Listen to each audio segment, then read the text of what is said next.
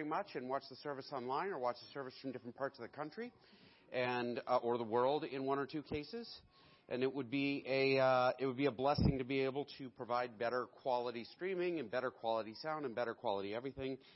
So if you want to be a part of that, let me know.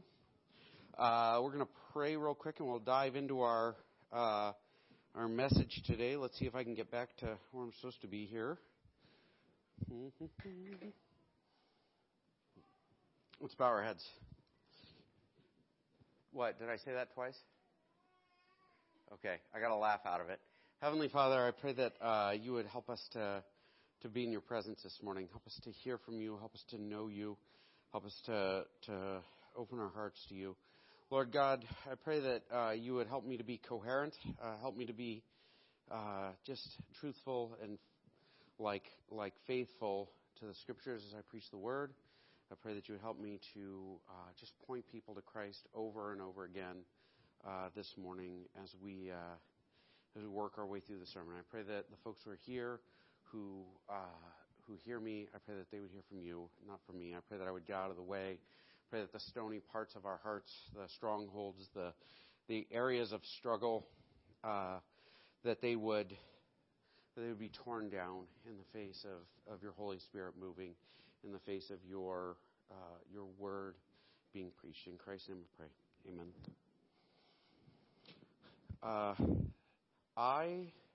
In the last few weeks, have had a lot of conversations about people dying.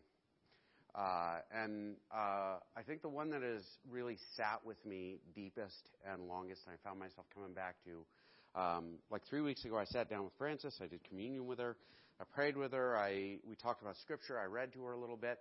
And as we were visiting, as we were talking, she talked about being ready. You know, I'm ready to go to heaven. I'm ready to go be with Jesus. I'm ready to die now. And it's a weird thing to say out loud because our culture, we separate ourselves from death, right?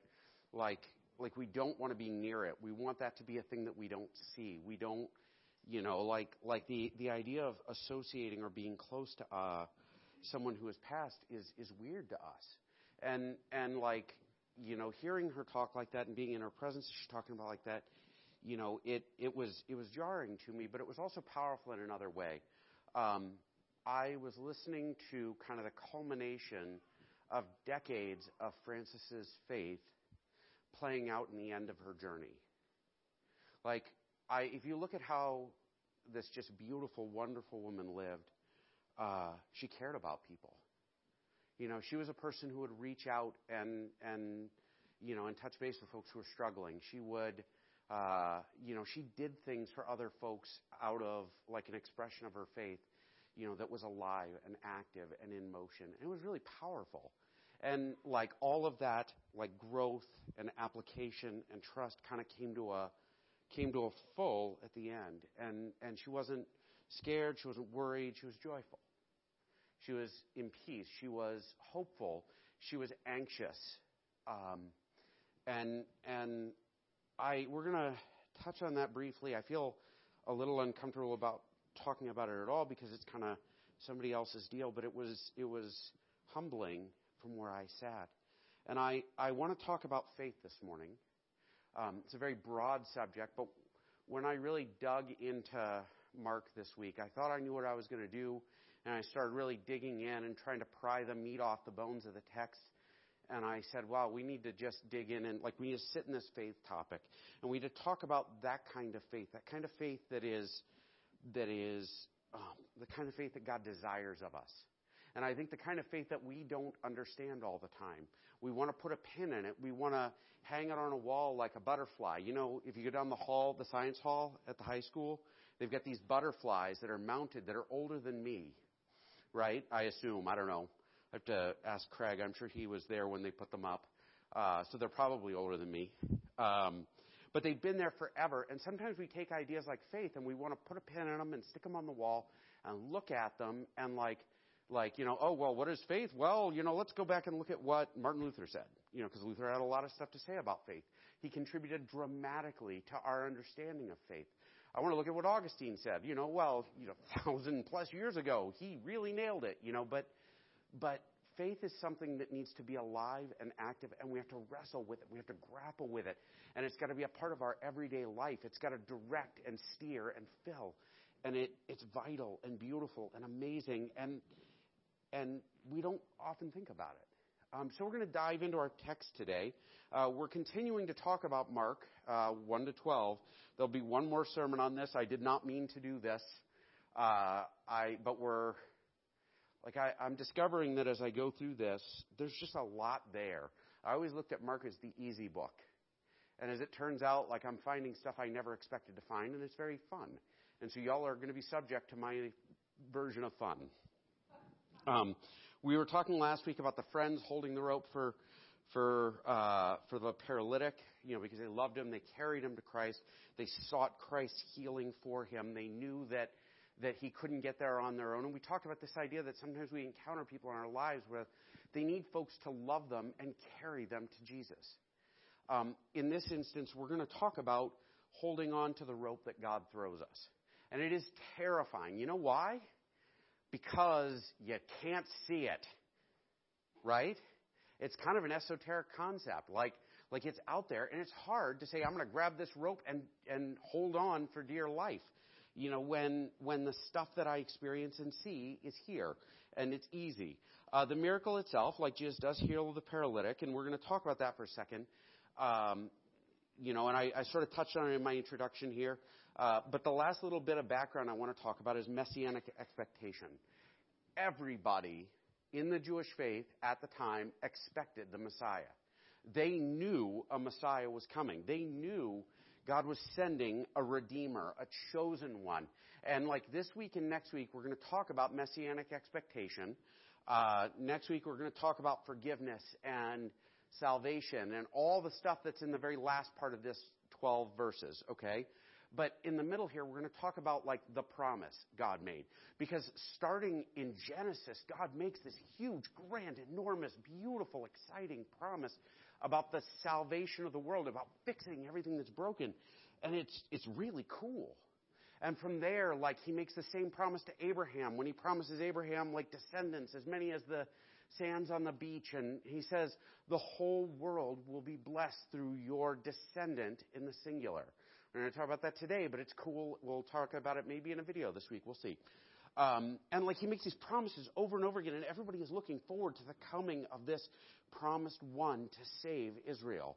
And now it's there, and we're going to talk about the faith in that promise. And so just a little review. A few days later, when Jesus again entered Capernaum, the people heard that he had come home. By the way, Abby and I, who is not here, we did a video on this. It is on the church's Facebook page. Watch it. Let me know what you think.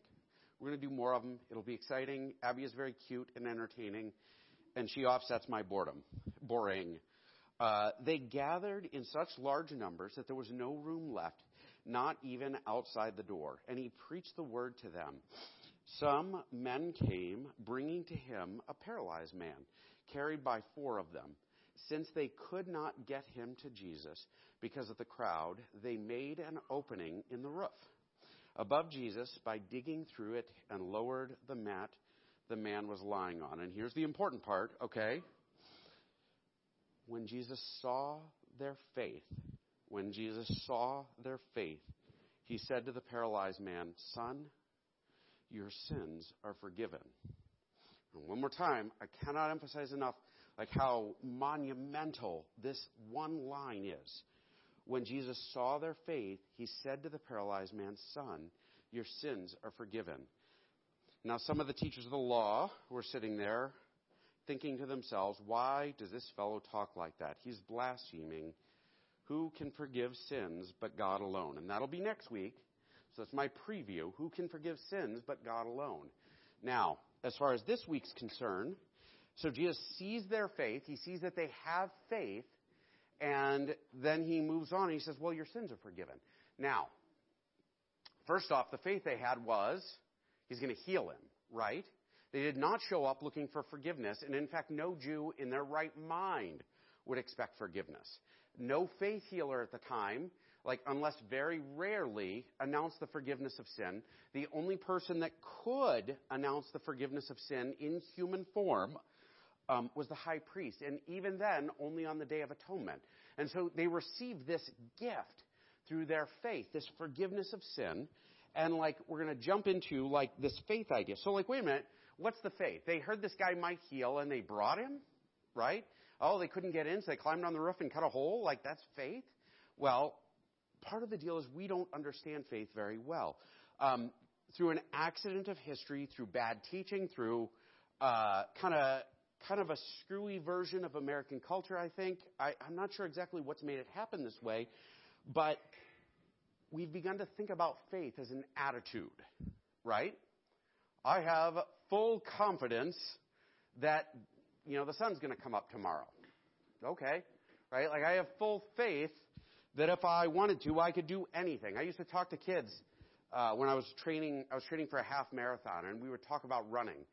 And these kids who smoked a pack of cigarettes a day and, are 30 pounds overweight or 50 pounds overweight. And I'd say, all right, if we went out and raced, who do you think would win? You'd say, well, you run, right? And then I'd say, well, wait a minute, what if you tried your hardest and really believed in yourself? And they would say, well, then I'd win. Nope, right? But we somehow have convinced ourselves, if I just try hard enough and I believe in myself enough and I do this and that, faith is not a feeling. It is not an attitude. It is not this internal warm, squishy thing. Instead, what we find throughout the book of Mark, and this is a good example of this, is that faith, over and over again, the faith that impresses Jesus, isn't just an internal thing. It's something Jesus sees, right? And how does he see their faith? Well, they cut a hole in the roof and dumped their friend down with, well, they didn't just dump him, they lowered him. Sorry, let me slow down a little bit so I don't just say stuff. Elsewhere, we find a reflection of Mark's version of faith, what Mark's calling faith over and over again. And this is a big deal. By the way, if there is a big deal that I'm going to talk about in this series, this is the one. And here's why. Because your faith will save you, right? Your works will not. Your faith will save you. Your eternity is determined by your faith in Christ, right? That is it. You have faith. That is what saves you. And what brings this man forgiveness is faith, right? And so, this is an important thing to understand. It's an important thing to grasp. It's an important thing to wrestle with, to work out with, fear and trembling. And so elsewhere we find it depicted in very similar ways, and we're going to do this in Hebrews this week. Hebrews is a fun and difficult book, and you're going to see a lot of it this week and next week. Real quick, chapter 11, right? Chapter 11 talks about faith at length, and it gives us a great definition. Now, faith is confidence in what we hope for and assurance about what we do not see. This is what the ancients were commended for. Now, so confidence and hope are both really internal, right? I hope I win the lottery. You know what I'm not doing? I'm not buying lottery tickets. You know why? Because as much as I hope, I don't genuinely believe I'm gonna, right? Hope here is bigger. It is more substantial. It is a hope honestly, Francis had, right? It's a hope the people of faith, who I saw this last few weeks who would talk about hey, I will see this person again. I will see them again. This is not the end. There is an eternity. It isn't just a mindless, I feel good, I hope things work out. It is a bigger thing, and we'll get into that. But the faith that the ancients were commended for is confidence and hope.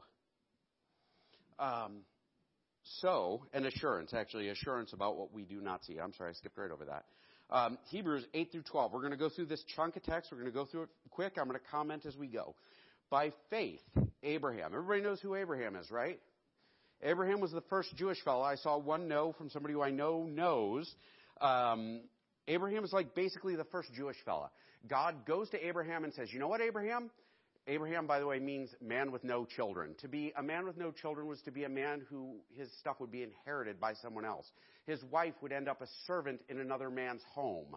It is a shameful thing in the ancient world. You would really not, people would look at you and think God didn't like you if you didn't have children. So Abraham doesn't have any kids, and God promises him, I will make you the father of a great nation. So, and basically he's the first Jewish fella, right? When God called to go, when called to go to a place he would later receive as his inheritance, obeyed and went, even though he did not know where he was going. By faith, he made his home in the promised land like a stranger in a foreign country. He lived in tents, as did Isaac and Jacob, who were heirs with him of the same promise. So now, pause it real quick. God made a promise to him, and he went to the place where his promise would be fulfilled. And did he get what he wanted while he was alive? No.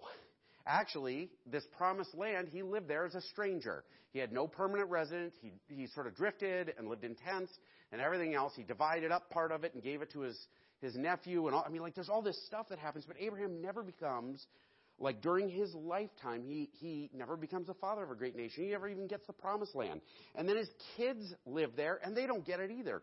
But the deal is, with God's promise is applied to Abraham, and then given to his children, and given to their children, and given to their children, and on through. And this faith in that promise is what Abraham had. Abraham trusted God's promise. He said, God's promise is true, and I'm going to go over there because he promised it. Everybody with me?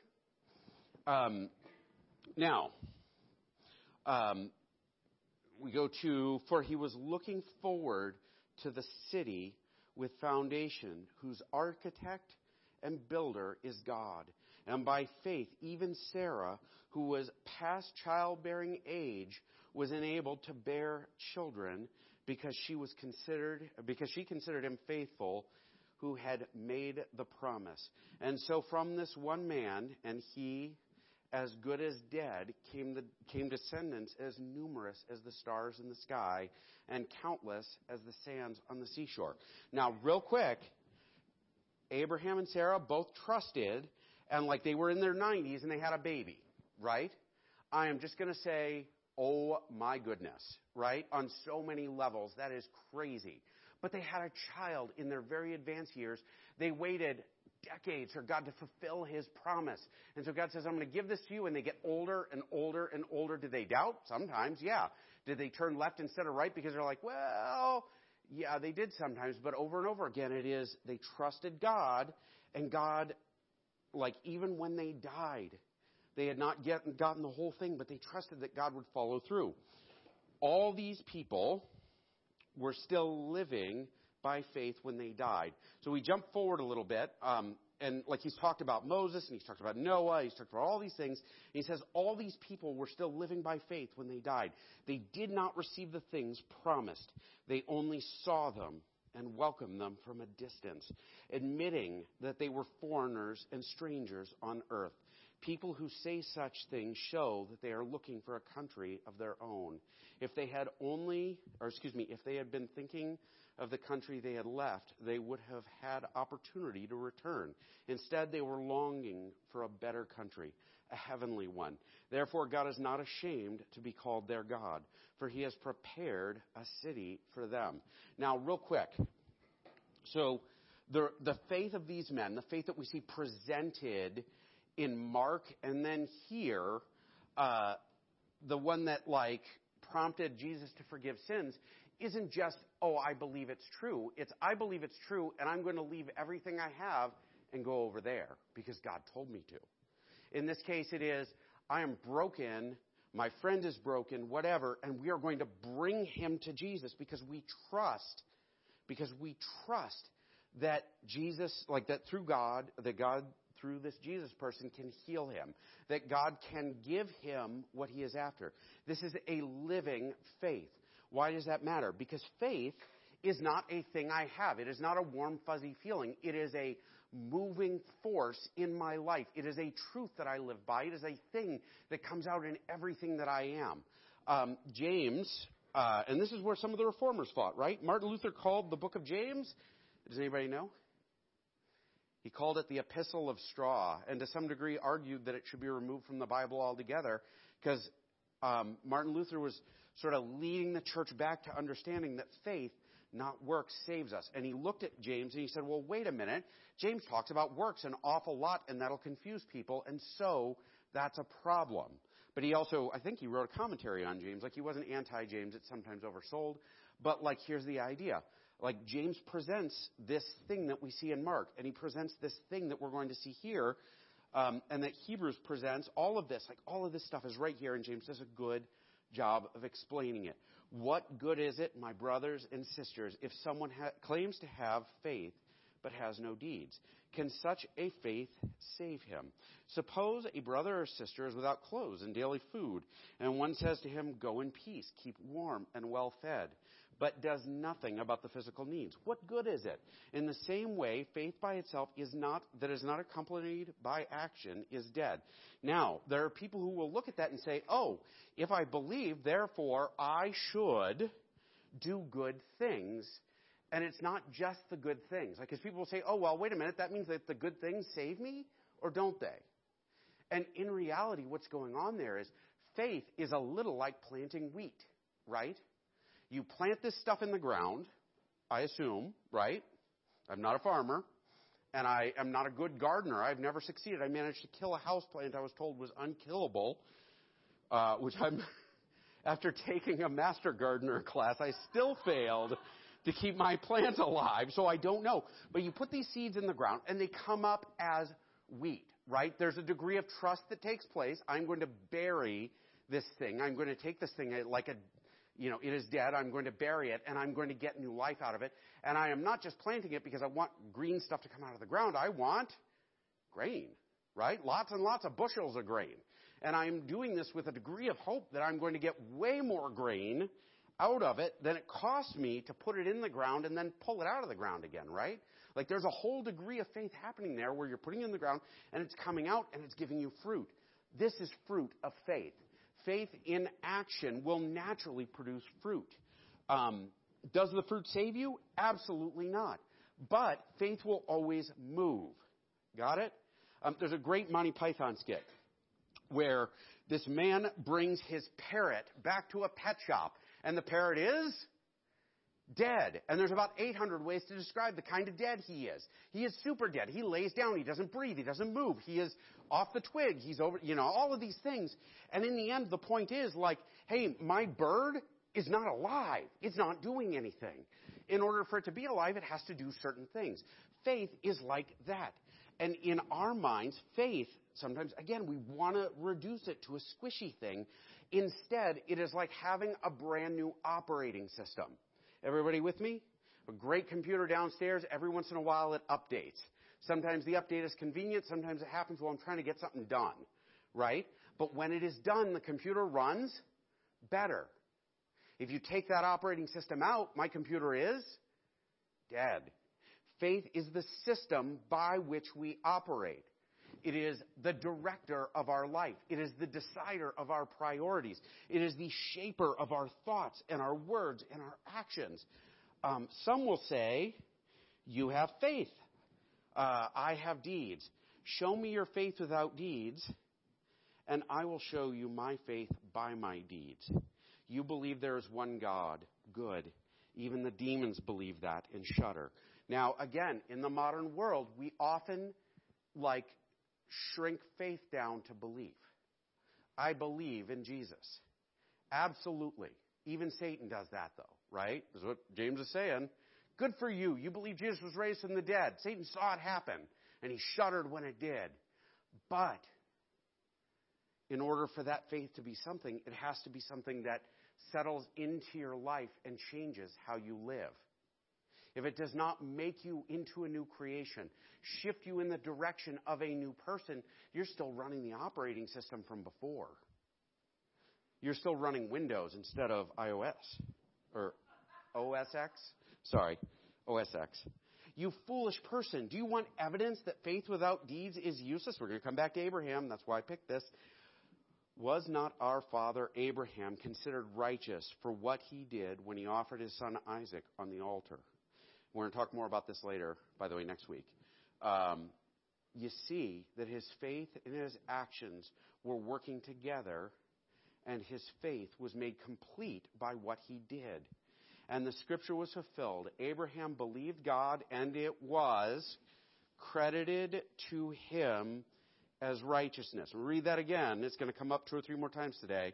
Abraham believed God, and it was credited to him as righteousness, and he was called God's friend. You see that a person is considered righteous by what they do and not by faith alone. Now, watch this. Righteousness is a funny word. It's a legal word. We don't really understand it. To be righteous is to be innocent and in right relationship before God and with God. Now, he is not righteous on his own. It is credited to him. Right? Did he earn it? Absolutely not. You cannot earn righteousness. You can't. If you try, basically you condemn yourself because you say, I'm going to live by my own acts. Your acts are like filthy rags next to God's robes of righteousness. There is nothing good that we do on our own apart from his intervention. And so when God sees his action, his faith in motion, he is credited with being innocent before God. It is gifted to him, meaning he believed and God declared him innocent. What did he declare him innocent based on? We're going to find out in a minute. It's because he believed God's promises, right? Everybody with me? Anybody lost yet? This is faith. Faith, trust me, I know where I'm going. This is not me just talking. Faith requires a promise, right? I can't have faith in nothing, right? We talked about this with love. Love requires an object. I can't just have love, right? Like, that's ridiculous. I guess unless you're a 13-year-old girl. And probably you can say, I have love. And in real reality, you have, like, hormones or something. I don't know. But faith requires a promise. You have to believe in something that is not seen. You have to believe in something bigger in order for you to have belief at all. You have to trust in this thing. There has to be something to trust in order for it to come to something. In this case, right, God promises to us throughout the Old Testament, through the covenants and the prophets and his preachers and his speakers and himself speaking throughout the scriptures. God makes all of these crazy promises, like that in Genesis, he promises Eve, your descendant will crush his head and he will strike his heel. He's talking about Jesus. He's promising that someone is going to come who will be a descendant of Eve, who will step on the serpent's head, even though he'll be struck in the process. That's Christ. Christ crushes evil. He crushes death. He crushes like Satan. And in exchange, he is bitten and he dies and he's resurrected, like demonstrating our new life. To Abraham gets this promise. You will have many descendants, as many as the grain of sand on the beach. And he says, through your descendant, in the singular, through your descendant, the whole world will be blessed. That one descendant is the Messiah. It is Jesus. And so when Abraham believes the promise, he believes in Jesus. Even though he never sees Jesus. He knows God promised, and he says, God's promise is good. I believe in Jesus. I believe in the Messiah. And so, like, what he really believes in is the cross. What he really believes in is Jesus' death for our salvation. And so when Abraham is righteous, he's righteous because Christ carried his sins on the cross. And he believed it, not even knowing what it would be, just believing that God promised through your descendant, the whole world would be blessed. Everybody following me? That's a big jump. But like faith is believing in, it's believing and acting on these huge things. And salvation and forgiveness is belief in Christ. No one is innocent before God apart from Christ. There's no way to be innocent before God apart from Jesus dying for us. We're going to jump to Romans 4. What shall we say then? That Abraham, our forefather, according to our flesh, discovered in this matter. If, in fact, Abraham was justified by works, he had something to boast about, but not before God. What does the Scripture say? Abraham believed God, and it was credited to him as righteousness. Now, to the one who works, wages are not credited as a gift, but as an obligation. However, to the one who does not work, but trusts God, who justifies the ungodly, their faith is credited as righteousness. What the heck is Paul saying? Paul's saying that belief in Christ is a gift. Like, we have faith in this thing. We trust Christ. We trust this truth. We live according to this truth. And we are gifted the reality of the promise. Right? Like, believing and living according to is what draws the gift on us. It is faith. You don't earn it, right? Like, salvation becomes for sanctification. I mean, there's a whole deep hole here because we want to slice this up into tighter and tighter things so we can put our butterflies on the wall of the church and look at it and say, that's faith. In reality, faith is knowing that I am saved in Christ. But if that is a thing that I know and that I have brought to the heart of who I am and it begins to recreate me, it's going to result in me living different. I'm going to chase after that for all I'm worth. And you see people doing this. I would argue that Frances, most of y'all have knew Frances for decades. Right? I knew Frances for about 10 years. And I saw her live this way. And I'm willing to bet that a lot of you guys saw her live this way. And I'm willing to bet that you're surrounded by people who you've seen bear fruit and grow and believe in the promise and live as though it's true. And then it turns into something amazing. And really, the most amazing part of it we won't see until later. In the city that we won't see in this lifetime, we'll see it after. Against all hope, we're jumping ahead to 18. Against all hope, Abraham in hope believed and so became the father of many nations. Just as it had been said, so shall your offspring be. Without weakening his faith, he faced the fact that his body was as good as dead, since he was about 100 years old, and that Sarah's womb was also dead. Yet he did not waver through unbelief regarding the promise of God, but was strengthened in his faith and gave glory to God, being fully persuaded that God had power to do what he had promised. This is why it was credited to him as righteousness. The words "it was credited to him" were written not for him alone, but also for us, to whom God will credit righteousness. Read that again. For us, to whom God will credit righteousness. For us who believe in him who raised Jesus, our Lord, from the dead. He was delivered over to death for our sins, and he was raised to life for our justification. Now, here's the jump. The paralytic, this guy who had his sin forgiven, what was the faith that saved him? He believed in the Messiah. Right? God's going to send a Messiah who's going to heal people. God is going to send his chosen one who's going to save the nation. I believe this guy can do it. I'll go through anything to get to this man. And he did go through anything to get to him. And when Jesus saw the faith, he said, you know what? Your sins are forgiven. Because he had faith in the promise, and it was credited to him as righteousness. In the same way as Abraham was credited with being innocent and whole and at peace before God. You and I are in the same boat. We are in the same boat if we look and we say, I know Christ died for my sins. I know he was raised on the third day, and that I have promise of eternal life through him. I know that these things are true. And then we take the step of living as though they're actually true. Right? Because a faith in something that would save me, that would take... How many of y'all have things that you lay in bed at night and think about and just are overwhelmed by the shame of who you are and what you've been and what you've done? How many of y'all have people, like things in your life that you wrestle with and you're like, I will never overcome this brokenness in me. No one will ever love me. No one will ever accept me. God must hate me for who I am because I sure don't like me.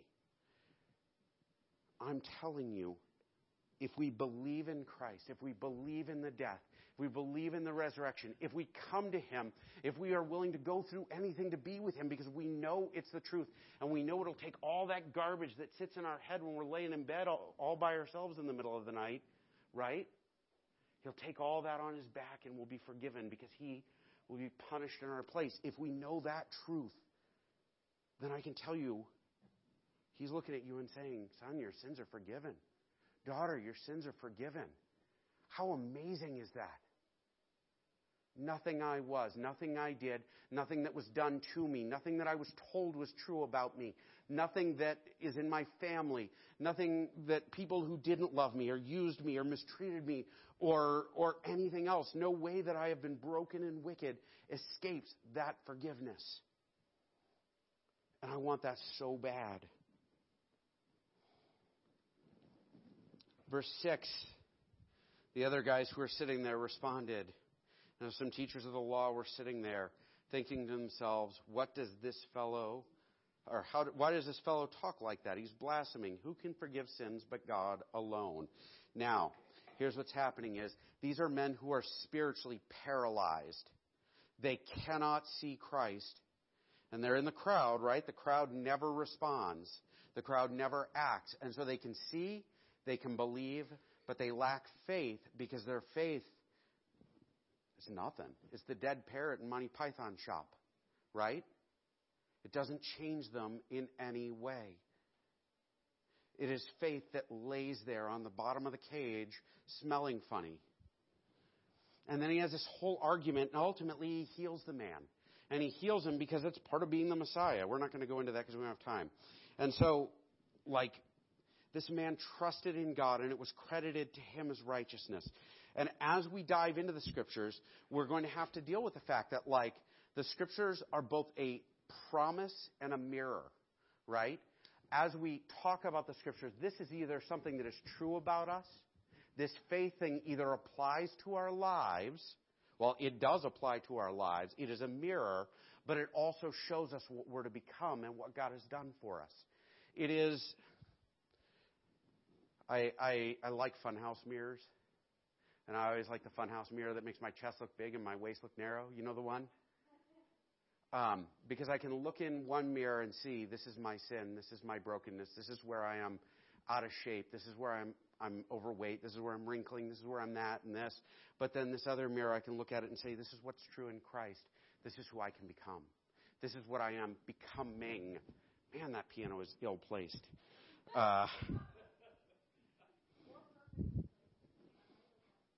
Yeah, God's like, hurry up, Eric. Move along. And so I want to challenge you. I want to challenge you in this because if the Scriptures are a mirror, if Abraham's life and the paralytic and everything else tells us anything, right? If it informs us, if it is a mirror and a truth and it is a promise we believe in, then we have to see, we have to hear, and we have to act. Does your action save you? Absolutely not. Can you be saved if your faith does not get up and walk on its own? No, you got a dead parrot. So there are several different groups of people. This isn't exhaustive, but this is my touchstone. Many of us gaze in the mirror more often than we gaze at the Lord. Right? It is easy to look inward. It is easy to look at my thoughts and my feelings and my this and my that. And it is really hard to turn to Jesus and say, what do you want from me? Where do you want me to go? What do you want me to do? We look at ourselves and say, of course God loves me. Right? You know, it's really ironic and funny, actually, and this is where this plays in. Back then, the people heard your sins are forgiven, and they thought that was really hard to believe.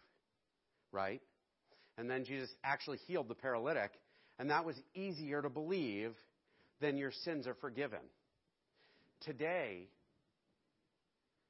we all believe our sins are forgiven. Holy heck, of course they are. In fact, most of the stuff I do is just fun and not sin. Surely God wouldn't bother me with fun. But I don't really believe God could heal the sick. Isn't it true? Our faith has gone wonky. Because we accept that we're wonderful by gazing in the mirror. And the mirror we're looking at is us, not the Scriptures. And so, like many of us, our faith has become faith in a thing that is not the promise. The promise is that in Christ, old Eric dies and new Eric is born. And I am in the process of becoming new Eric. But I can't sit where I'm at. I've got to start heading for this new country. In my case, it was Montana, which is pretty close to the promised land, I believe. And if God says somewhere else, I'll go there. I hope he doesn't. I love it here, right? But it also means the part of Eric that looks at toys and says, well, I would love to have that. My goodness, I'd be happy if I had a new car. My goodness, I'd be happy if, I was a megachurch pastor. My goodness, I'd be happy if I had a lot of money. My goodness, I'd be happy if, that part of me, that's old country. I'm heading to the new country, which means I have to kill that part of me. The part of me that is filled with lust. The part of me that is filled with self-loathing sometimes, and I ignore the promises of God, and I just pour shame on myself and enjoy it. Because some people enjoy it, right? Or I judge others and say, oh my gosh, I'm so much better than that guy. I got to put that to death. And I've got to come back to the promise and the truth by looking in the mirror and saying, this is what God is saying is true about me. Many of us have faith, but our faith ends up little, right? And it becomes little more than a sleeping mask. Do y'all ever use one of those? You see them on airplanes, that little weird mask you put over your eyes, and it really just serves to blind you? You know, I knew a guy years ago who had some significant vices and criminal behaviors. But he would say over and over again, but Jesus died and I'm forgiven. And his faith was this mask, so he couldn't see the truth of the situation he was in. Because he didn't care about Jesus in any way except for fire insurance. I'm not going to hell. Now I'm going to rob you. Right? Anyway. And so sometimes faith is a little more than that. It's a little more than like this fig leaf we cover ourselves with. Except it's our eyes we're covering. Everybody else can see. Faith both directs and bolsters our actions. And so when we look at our lives, faith is something where I've looked and said, I believe this is true and I'm going to live according to it. I believe it is true that God has called me to be like Jesus. I believe that it is true that God has called me to save the lost. I believe that it is true that God has called me to build up the body and to love other believers and to crucify old Eric and become more and more like Christ and to love Christ more and more every day. I believe these things are true, and that becomes the director. It is the new operating system that we live by. And again, you see examples of this. And actually, this is one of the big ideas in Hebrews. Look around you. There are people who lived like this, do the same thing. And then finally, the fruit of our salvation is those acts. You see somebody who isn't clothed and they're freezing and you say, hey, let me help take care of you. That is fruit. That is visible proof. It is not saving faith. It is the byproduct of it. You plant your seeds. What you get is let me clothe this guy who needs clothes. It's let me be holy in my interactions. Let me be loving in my interactions with other believers. Let me encourage and support those around me so that they can grow closer to Christ and become more and more like Christ. Let me glorify God because everything I do reflects on Him. And so in my word and my deed and my work and my behavior and my internet stuff and everything else, I will trust Him. This is trusting in Christ more than we trust in elections or pistols or our own learning and arrogance or whatever. The fruit of our salvation comes out in more and more dependent in Christ every day. And so as I finish up, I encourage you to look at the paralyzed man. I encourage you to look at Abraham. Do not merely listen to the word and so deceive yourselves. Do what it says. Anyone who listens to the word but does not do what it says is like someone who looks at his face in the mirror and after looking at himself goes away and immediately forgets what he looks like. He puts on his sleeping mask. He pretends that what he saw isn't real. But whoever looks intently into the perfect law that gives freedom and continues in it, not forgetting what they have heard, but doing it, they will be blessed in what they do. Does that mean that every time I sin, No, we're saved. Like if I'm in Christ, I'm in Christ. But I strive to achieve the mirror. I strive to do what Abraham did, what the paralytic did, and honestly what Frances did, right? She got to the end of her race and trusted. And she was at peace because she knew where she was going. She knew eternity. She knew the home she was heading toward. And I challenge you, do you know where you're going? Is your faith driving you down the road? Is it sometimes like that weird Tesla? Not being a crappy car, but like a car that if you want, you could hit the button and back up and it knows where you're going and it'll take you there. Right? Let's close in prayer, and my challenge to you is think about this. Who are you? Look in the mirror. Ask yourself, what is my faith doing? Heavenly Father, I pray that you would give us peace this week. Pray that you would give us wisdom. But most of all, I pray that the peace and the wisdom we have is wisdom and peace that rises out of faith in Christ. I pray that we would be people of faith, not just in the fact that we show up every week, not just in the fact that we, say the right words, or in our hearts we have a warm, squishy feeling or a burning or anything like that, Lord, but faith that helps us to know that Christ is what's worth having, like a treasure found in a field, and that it's worth selling everything to go and get Him in our lives. Help us to be people who desire Christ more than anything and are willing to climb onto roofs and cut holes in other people's ceilings to get closer to the promise you gave Abraham and this paralyzed man, and the promise you give us through Christ, His death and His resurrection. Help us to believe in that promise that Francis believed in, and help us to travel in the direction that we'll spend eternity in His city with her and with them and with you. Amen.